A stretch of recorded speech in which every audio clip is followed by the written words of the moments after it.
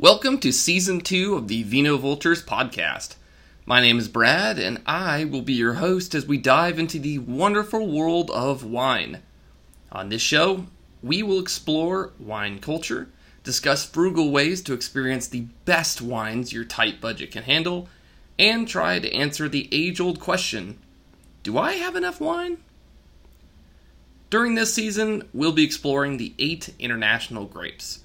The whites will come first, and then we'll go to the reds. Today's episode is all about Sauvignon Blanc, the second of the 4 whites, and I really hope that you enjoy it. Here we go. Sauvignon Blanc, or sometimes called Fumé Blanc, in California, is the second of the international grapes that we'll be diving into. The grape is known for a light to medium body, medium to medium-high acidity, and characteristics of tropical fruits, herbs, fresh-cut garden grass, smoke, green tea, grapefruit, and sometimes I will even tell you that it smells like cat urine. Yes, you heard me correct. Cat urine. It can be aged in either oak or stainless steel, but you are more likely to find it aged in stainless, and this translates well as most are made into dry table wines. Unlike Riesling, it's a grape that has very specific characteristics that pair well with a large array of different foods, and it truly earns its name. Sauvignon comes from the French word sauvage, and it's used to describe its wild notes of herbs. Even though the true origin of the grape is disputed, the top Sauvignon Blanc in the world all seem to stem from the Loire Valley of France. This leads me to a larger discussion on origin, however. Both Bordeaux and the Loire Valley of France claim it as their own, and neither appears to be gaining traction over the other. Both provide the grape with temperate to cool climates, and both have this in abundance. Outside of the Loire Valley, you can find other excellent translations of Sauv Blanc in New Zealand, California, and Bordeaux. New Zealand's are iconically exploding with notes of grapefruit and other tropical fruits, and you can find bottles there that, in my opinion, rival even those in the Loire Valley. On the other hand, California Sauvignon Blanc takes a different twist altogether. In many ways, they mimic the same process as the Chardonnays. Pungent new oak barrels and heavy manipulation are utilized with mixed results. Most of these will be labeled instead as Fumé Blanc, rather than Sauvignon Blanc, to avoid any confusion as to what you're about to purchase.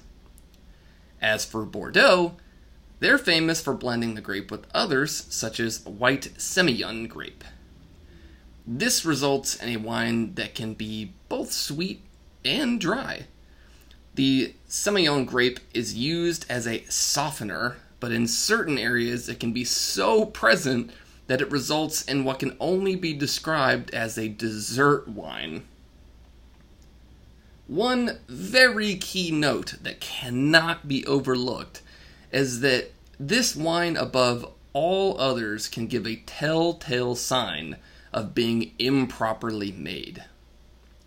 If you find yourself with a seemingly vegetable taste in your mouth, let's say asparagus, that wine is undoubtedly one that was made with grapes that were either pulled too early or one where the vines were left unattended to a point where they wildly took over quite possibly the entire countryside. Or, in other words, they grew out of control. Now, let's move on to my favorite part of Season 2 episodes, which is our tasting portion. For this grape, we've pulled 3 different bottles that are widely available in the US at a Walmart near you.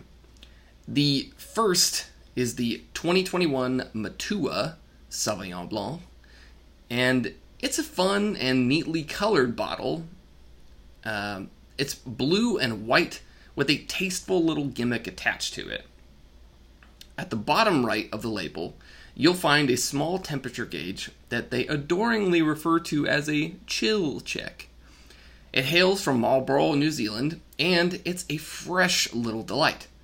When my wife and I opened the bottle, we were immediately overjoyed by the abundant scent of pineapple, lime, and dare I say, mango? It was like being hit in the face with a bag of island fruit. I would say that it was a dry wine with medium to medium high acidity, a light body, and tasted like a bottle of wine and a margarita had a baby. Priced at only $11.99 per bottle, this treat doesn't fail to please, and it would go well with a light cheese platter or something else that's full of carbs that your waistline would be generally opposed to you eating.